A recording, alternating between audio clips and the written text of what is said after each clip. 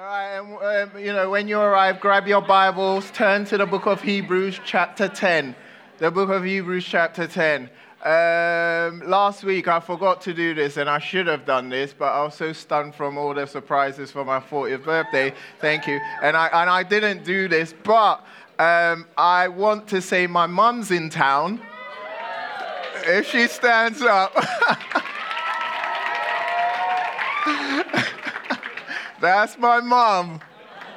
That's the amazing woman who raised a single mom, 2 boys in the city of London. Wasn't easy, but she's an incredible woman who sacrificed so much for us. And so thank you, Mom. Love you lots. Thanks for being here. Gotta do it. All right. Hebrews chapter 10 this week, verses 26 to 39. And as always, in our effort to honor God's word, may you please stand for the reading of it.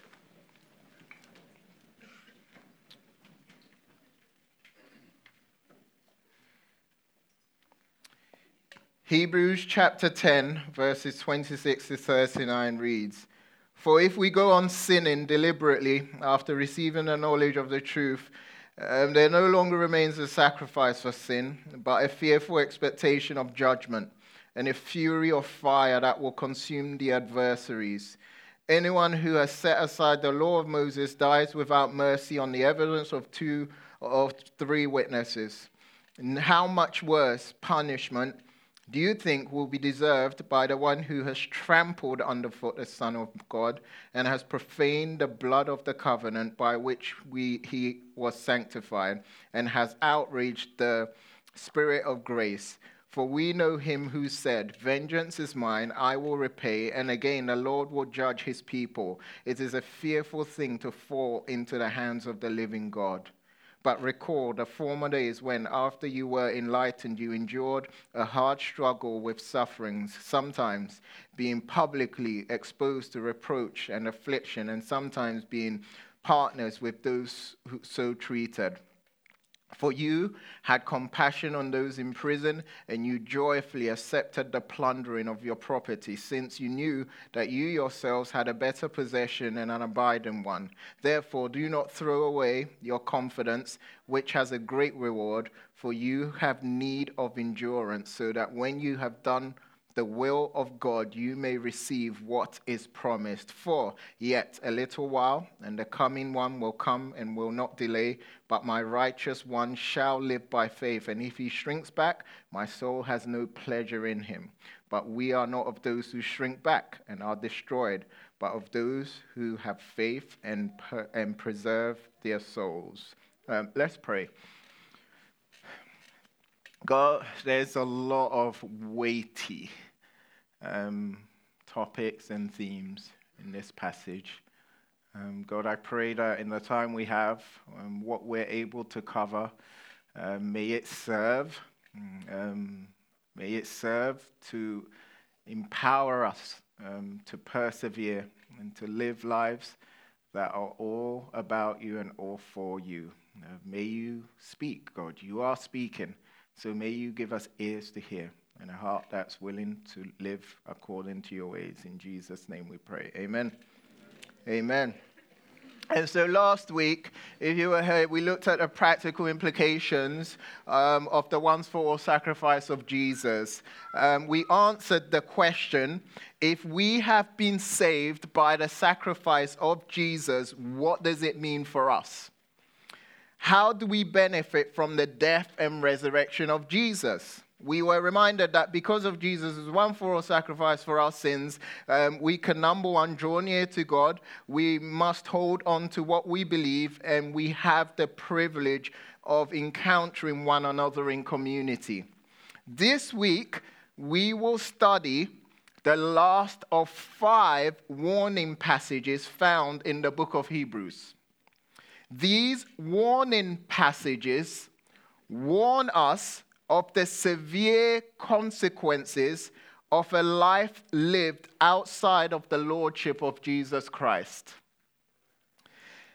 The writer behind Hebrews, what he wants to do in the remaining verses of chapter 10 is to not only show us that Jesus is better. But what he wants to do right here is to urge us to not abandon Jesus, but to keep on persevering and following Jesus no matter what life brings. He wants us to persevere in our Christian faith. And so the question we have to ask is, how can we persevere as Christians living in a culture that's becoming more and more godless? And so if you're making note, the first thing that will help us persevere in our faith is, number one, a warning of judgment. A warning of judgment. Look at verse 6. It says, "For if we go on sinning deliberately, after receiving the knowledge of the truth, there no longer remains a sacrifice for sins." We've spent the last few weeks mostly looking at the sacrificial system in the Old Testament. This was when the people of Israel were required to sacrifice animals to atone for or make amends for their sins. If you sinned, you would sacrifice an animal in order to avoid punishment. That animal would take the punishment you deserved. But the death of Jesus and his resurrection changed everything. His death was enough to atone for the sins of those who trust him as their Lord and Savior. Although Jesus' sacrifice is enough to atone for the sins of all people, not everyone gets to benefit. Not everyone will benefit from this amazing gift. Sadly, there are some who will not benefit from the sacrifice of Jesus. And so the question is, who are these people? And why will they miss out on the amazing benefits of Jesus' ultimate sacrifice? These people are described in verse 26 as those who, if you want to read it, go on sinning deliberately after receiving the knowledge of the truth. The Greek word for deliberate is hekosios. Okay? Didn't pronounce it right, but whatever. Let's move on. It's all Greek to me.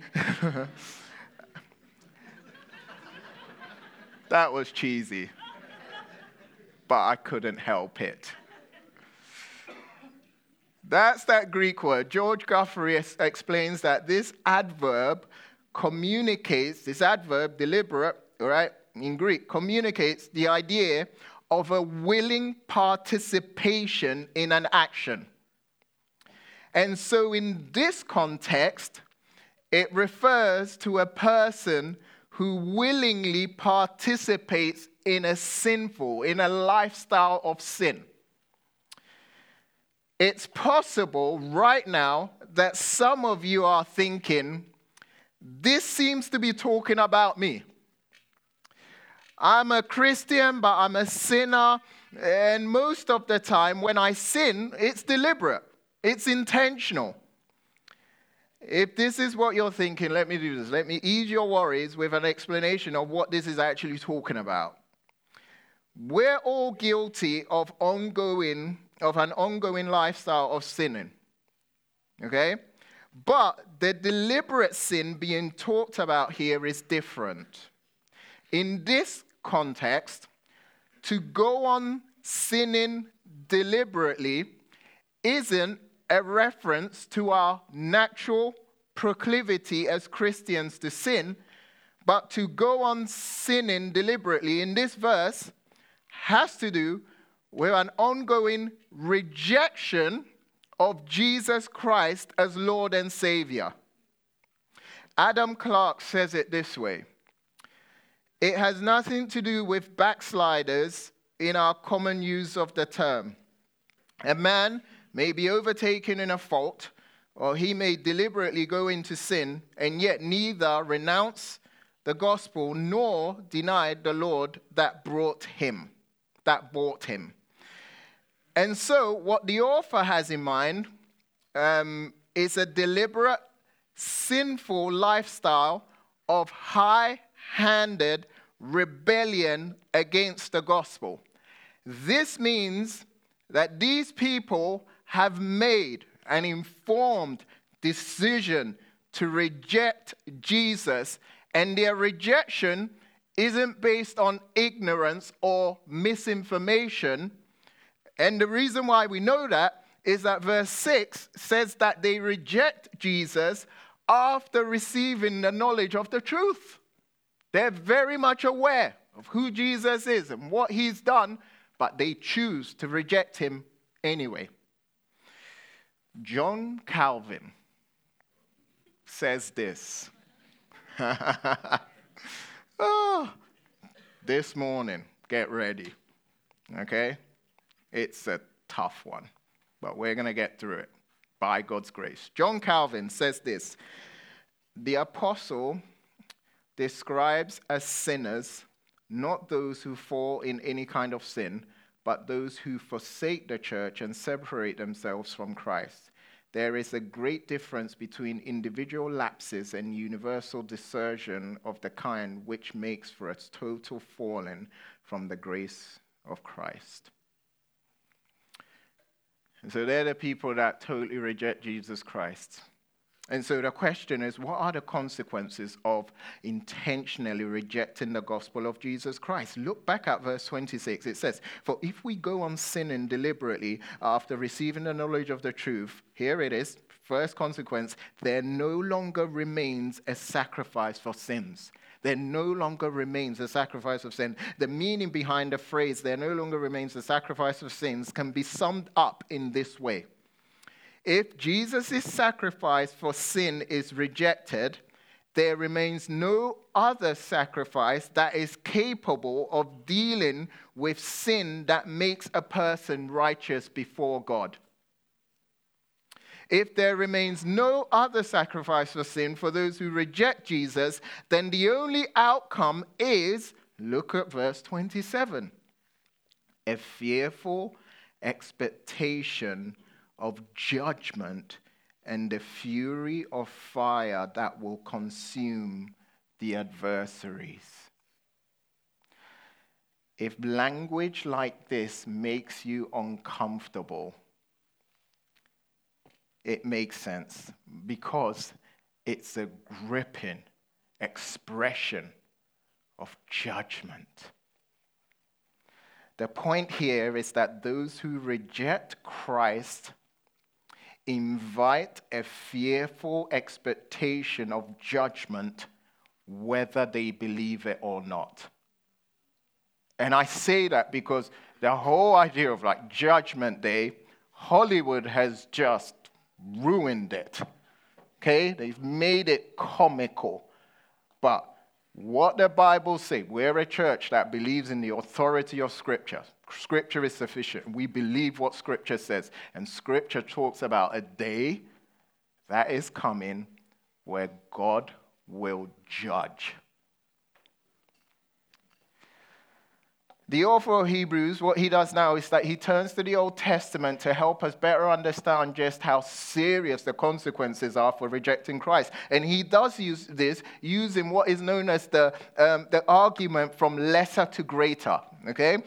He begins with the lesser. Look at verse 28. He says, "Anyone who has set aside the law of Moses dies without mercy on the evidence of 2 or 3 witnesses." He's basically talking about, look, if back in the Old Testament times, there was this law where if you broke the law and you got found out and there were 2 witnesses, 2 people that said, look, I saw him sin, right? The only outcome, the definite certainty outcome is that you would be put to death.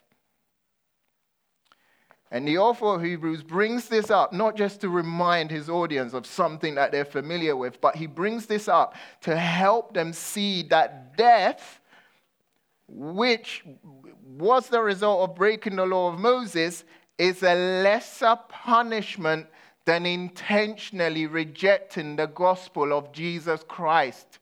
Look at verse 29. He says, look, if like you died when you broke the law of Moses, and 2 people witnessed this, look at verse 29. How much worse punishment do you think will be deserved by the one who has trampled underfoot the Son of God and has profaned the gospel of the covenant by which was sanctified. But he was sanctified and has outraged the Spirit of grace. And so the punishment for rejecting Jesus as the Lord and Savior is much greater than the punishment for breaking the law of Moses. Verse 29 doesn't only help us realize that the punishment for rejecting Jesus is greater than the punishment for breaking the law, but it also includes a profile of those who have chosen to resist and reject Christ. Look at verse 29 again. First, who are these people? It says that they have trampled underfoot the Son of God. To trample someone underfoot back then was a metaphor used in both classical literature and Greek Old Testament as an image of utter disdain. It was one of the most offensive things you could say to someone. And so to trample something underfoot is to treat whoever that person is as completely worthless. This means that the person who rejects or denies that Jesus is the Son of God, okay, is trampling underfoot the Son of God, Jesus Christ. This means that the atheist who's on a mission to argue against and disprove the divinity of Jesus is trampling underfoot the Son of God. This also means that your hardworking co-worker who is indifferent to the gospel is an example of someone who's showing utter disdain for Jesus Christ. Stephen J. Cole says to treat this exalted Son of God like a bug under one's foot is an indescribably horrific sin. Second, these people have profaned the blood of the covenant. Profaned the blood of the covenant. In recent weeks, we've seen how the blood of Jesus, that is his death, is superior to the blood of animals. The blood of Jesus is what makes a person righteous before God, and to profane the blood of the covenant is to do this, is to despise Jesus' death on the cross and view it as though it was meaningless. Christianity is a bloody religion. And it's a bloody religion because what we celebrate and glory in is the death of our King and our Savior and our Founder. But the reason why we celebrate his death is because 3 days later, he rose again. And he had victory over death.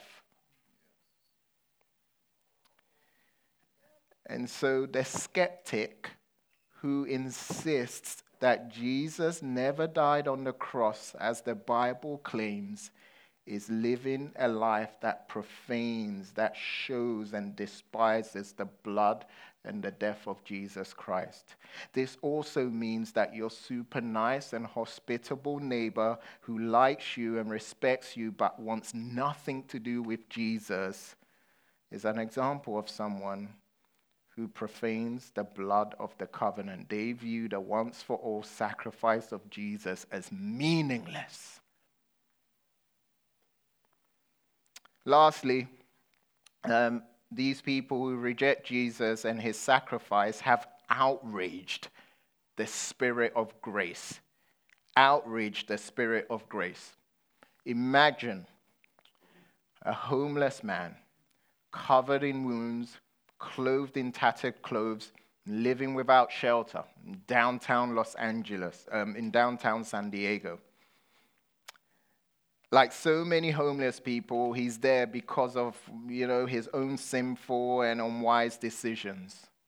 One day, A kind and generous man offers to take this man to the hospital, pay for his medical bills, and this man promises to give this homeless man everything that he needs to turn his life around. This includes an apartment, rent-free, groceries, rehab, therapy, whatever he needs.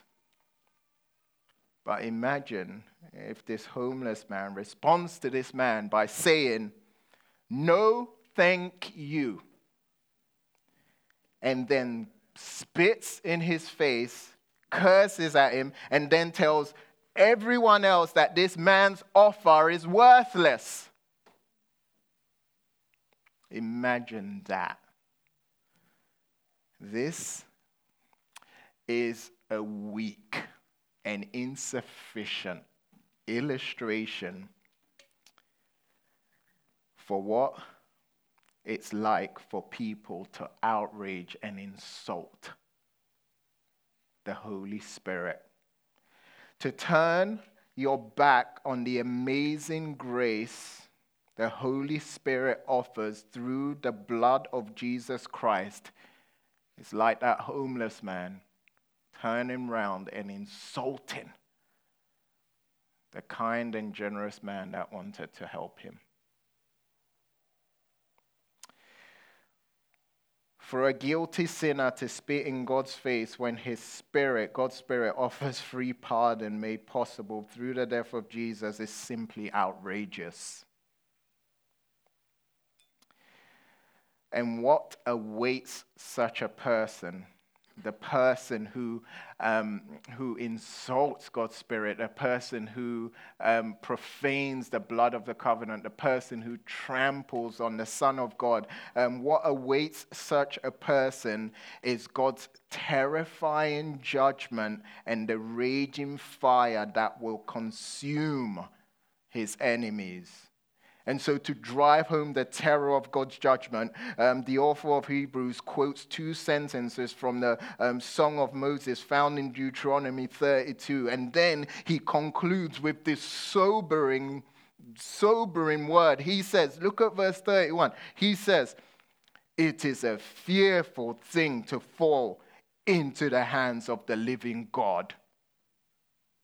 I was studying this with a group of guys this week, and one of them says, this has to be one of the most frightening verses in all of the Bible. To fall into the hands of the living God speaks both of God's power, but it also speaks of the impossibility of escaping from his judgment. And so to apply it to our topic at hand, what this means is that there is no escape from the terrors of God's judgment for those who have spent their entire lives rejecting Jesus as the King of their lives.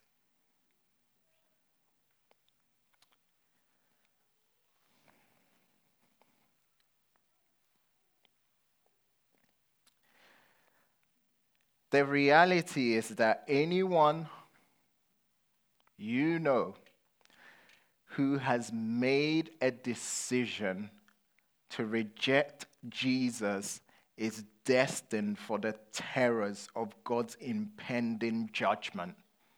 No matter who they are, no matter how influential they are, no matter how nice they are, no matter how moral they are, even if they agree with your political convictions, even if they you like them or anything like that. The reality is that if they have chosen to reject Jesus as the King of their life, then what awaits them is God's terrifying future judgment. And so the question we have to ask right now in a room of this size is like, what's the appropriate response to this? How should you respond to this morning? It depends on who you are, where you are. If you're a Christian, and by God's grace, you have accepted Jesus Christ as your Lord and Savior, how you should respond to this is with gratitude. Of God, thank you. Thank you And your other response should also be an overwhelming desire to see the lost saved. I get frustrated with myself. We have neighbors and friends that are not saved, and I've become so familiar with them. I've become so comfortable with the fact that they're not saved. I really have. And I think we as Christians need to be uncomfortable with our friends and co-workers and relatives that are not saved. When we're around them, there should be a sense of uncomfortability, not just because we might say something that might offend them, but we should be uncomfortable because as far as we're concerned and as far as God's word says, their destiny is total destruction and judgment. And so that's how we should respond as Christians. The next group of people is that if you're here and you're not a Christian, this is a description of who you are and what you're doing. By rejecting Jesus, you are trampling on him and disrespecting him and denying him and all of that. And if you continue to reject Jesus as your Lord and Savior, it's saying that you are destined for the wrath of God. The storm of God's judgment is on its way, and the only way you'll be pardoned is if you trust in Jesus Christ for forgiveness of sins. And I would plead with you today, this morning, right now, call out to Jesus and cry out to Jesus. Look at Jesus and see just how beautiful and majestic he is and how he went above and beyond and laid down his life so that you can have life and have a right relationship with God. And so I plead with you to surrender your life to Jesus. And so we've seen a warning of judgment. The second thing that will help us persevere in our faith is an encouragement from the past. An encouragement from the past. And so after warning his readers about devastating consequences of rejecting Jesus, the author of Hebrews, what he does now is he now encourages his readers to remember. And he wants them to look back and remember their faithfulness to Jesus, even in the midst of what he describes in verse 32 as a hard struggle with sufferings. Question we have to ask is, how exactly have they suffered? What kind of suffering have they been able to endure? Look at verse 32 and 33. It says, "But recall the former days after you were enlightened, you endured a hard struggle with sufferings, sometimes being publicly exposed to reproach and affliction, and sometimes being partners with those so treated." First, they were at times publicly exposed to reproach and affliction. In those days, when someone from a strong Jewish family became a Christian, he often was made a spectacle. He was ridiculed and rejected by all of his friends and family. He suffered by being publicly exposed to reproach and affliction. Good old Charles Spurgeon says this: the early Christians had to suffer for their faith. They were exposed to great ridicule and enmity. They were indeed the byword, the laughingstock, and the derision of all mankind. The second way they suffered was that they were partners with those who suffered. Verse 33 says that. What does this mean? It means that even when they weren't experiencing suffering themselves, they felt the pain of those who were. Especially those who were in prison. Beginning of verse 34 says to us, Look at Douglas Moo says this: even when members were not being abused themselves, they suffered the emotional trauma of standing with those who were mistreated. This coming week, I know for sure, I'm not a prophet or anything, yeah? I know for sure that your life will not be in any danger whatsoever because of your commitment to Jesus Christ. It's likely that you will not once fear for your safety because of Jesus. Anything could happen, but it's highly likely that you're not going to fear for your safety because of Jesus.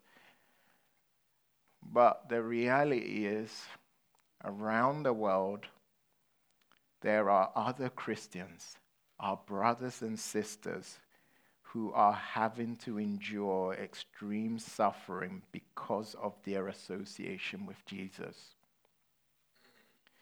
In just the last year, there have been over 360 million Christians living in places where they experience high levels of persecution and discrimination. Nearly 6,000 Christians were killed for their faith. 5,000 churches and other Christian buildings were attacked.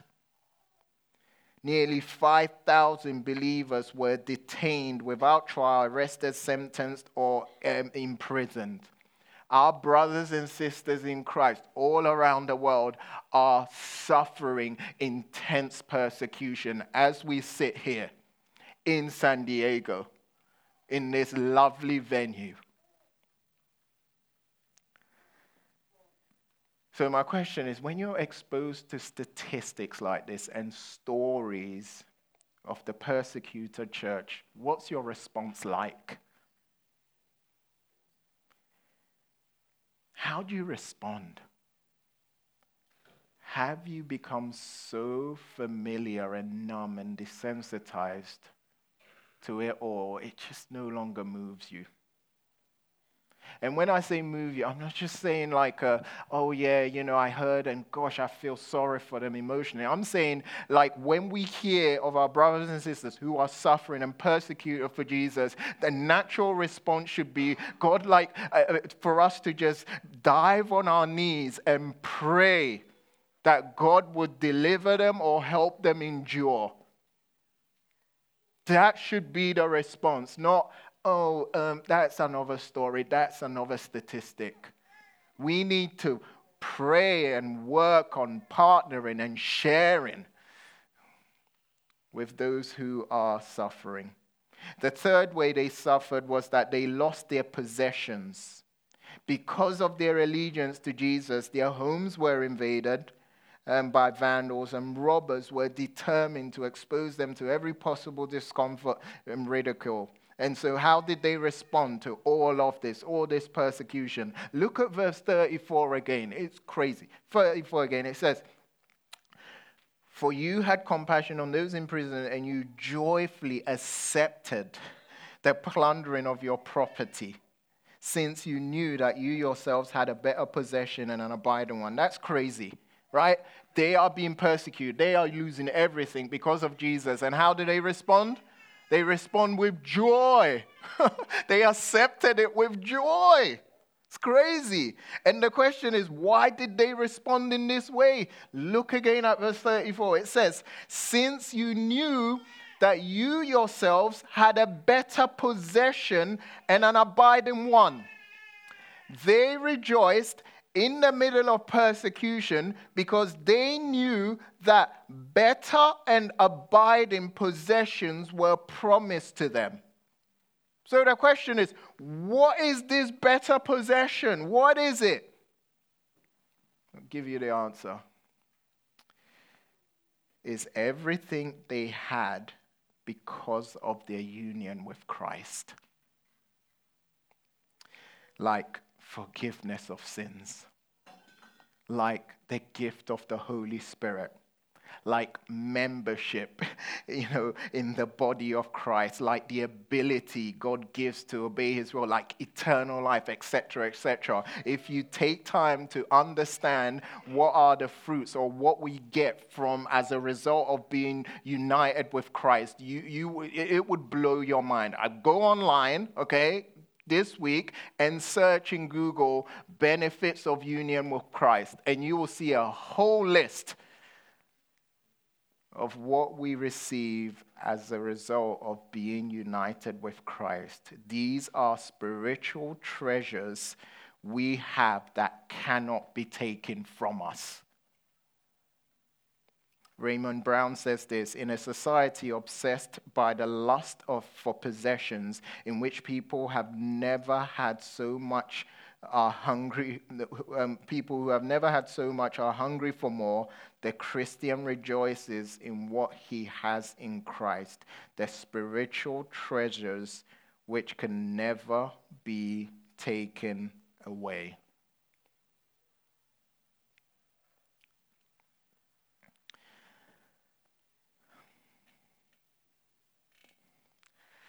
And so we've seen a warning of judgment, an encouragement from the past. The last thing we're going to look at to help us persevere is a plea to repent. A plea to repent. The author of Hebrews concludes this chapter 10, by encouraging believers to not back down from a public profession of faith in Jesus, but to live by faith.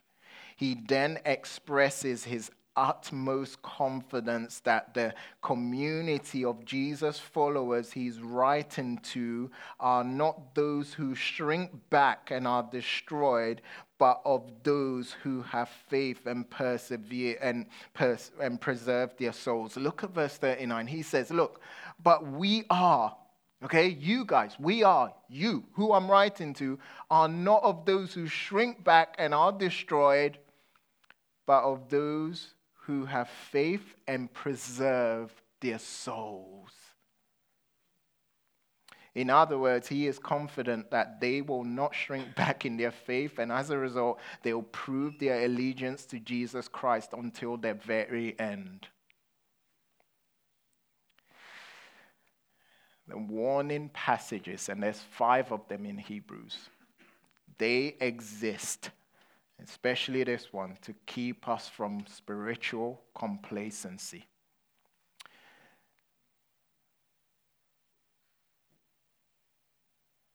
Jonathan Edwards was a great American preacher of the 18th century. He was a gifted communicator and preacher and preached thousands of sermons. One of his most well-known sermons is titled, wait for it, if you don't know it, it's titled, Sinners in the Hands of an Angry God. The preaching of this sermon was the catalyst for the first Great Awakening, which was a period in American history where spirituality and religious devotion were revived through the colonies. Here is a quote from this famous sermon. There are black clouds of God's wrath now hanging directly over your heads, full of the dreadful storm and big with thunder. And were it not for the restraining hand of God, it would immediately burst forth upon you. The sovereign pleasure of God for the present stays his rough wind. Otherwise, it would come with fury, and your destruction would come like a whirlwind, and you would be like the chaff of the summer threshing floor. In many ways, the sermon that Jonathan Edwards preached around 250 years ago sounds a lot like the passage we've been looking at this morning in Hebrews, okay? And this is a snippet from his sermon, okay? At times, we need to be warned. These warnings should do one thing.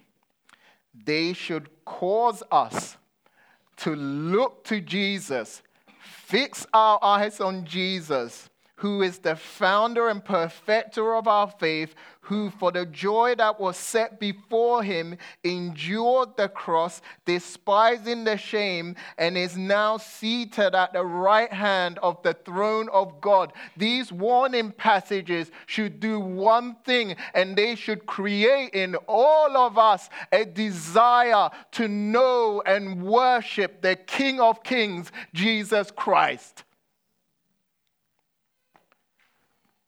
The writer to the Hebrews was confident that Jesus was a reality in the lives of his hearers, and so he encouraged them to persevere. But the warning is here for a reason. It's obvious that there were some who were sinning willfully and were soon to face the terrors of judgment. And if it's true for them, it must be true for us. If it's true for that community he was writing to, it's true for our community. It's likely that some of you have been rejecting Jesus. And as a result, as Jonathan Edwards says, the black clouds of God's wrath is now hanging directly over your head. But listen to me this morning, all right? Listen to me this morning. The terrors of judgment doesn't have to come upon you. God has provided a way of escape. Because of Jesus' finished work on the cross, you have an opportunity this morning to stop living for yourself and start living for Jesus. Why? Because he is worthy.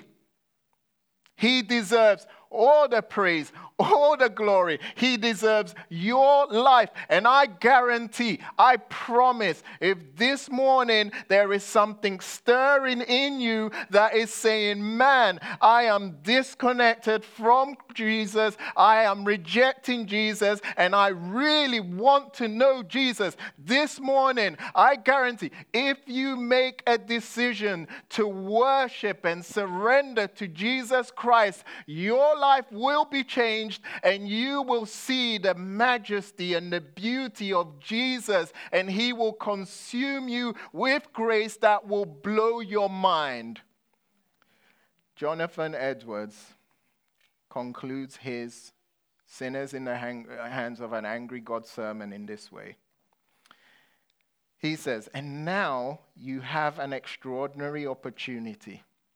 A day wherein Christ has thrown the door of mercy wide open and stands in calling and crying with a loud voice to poor sinners, many that were very lately in the same miserable conditions that you are now in a happy state with their hearts filled with love to him who has loved them and washed them from their sins in his own blood and rejoicing in the hope of the glory of God. How awful is it to be left behind at such a day, to see so many others feasting while you are pining and perishing, to see so many rejoicing and singing for joy of heart while you have cause to mourn for sorrow of heart and howl for vexation of spirit. How can you rest one moment without surrendering to Jesus Christ? And so this morning I urge you, okay? I urge you, I plead with you to flee from the wrath to come and escape by repenting of your sins and embracing Jesus as your Lord and Savior. Do it this very moment. Do it this very moment, for you may never have another opportunity. And so may God be gracious to you. May he grant you the grace to trust in Jesus. And may your soul remain restless until it finds its rest in Jesus. Let's pray.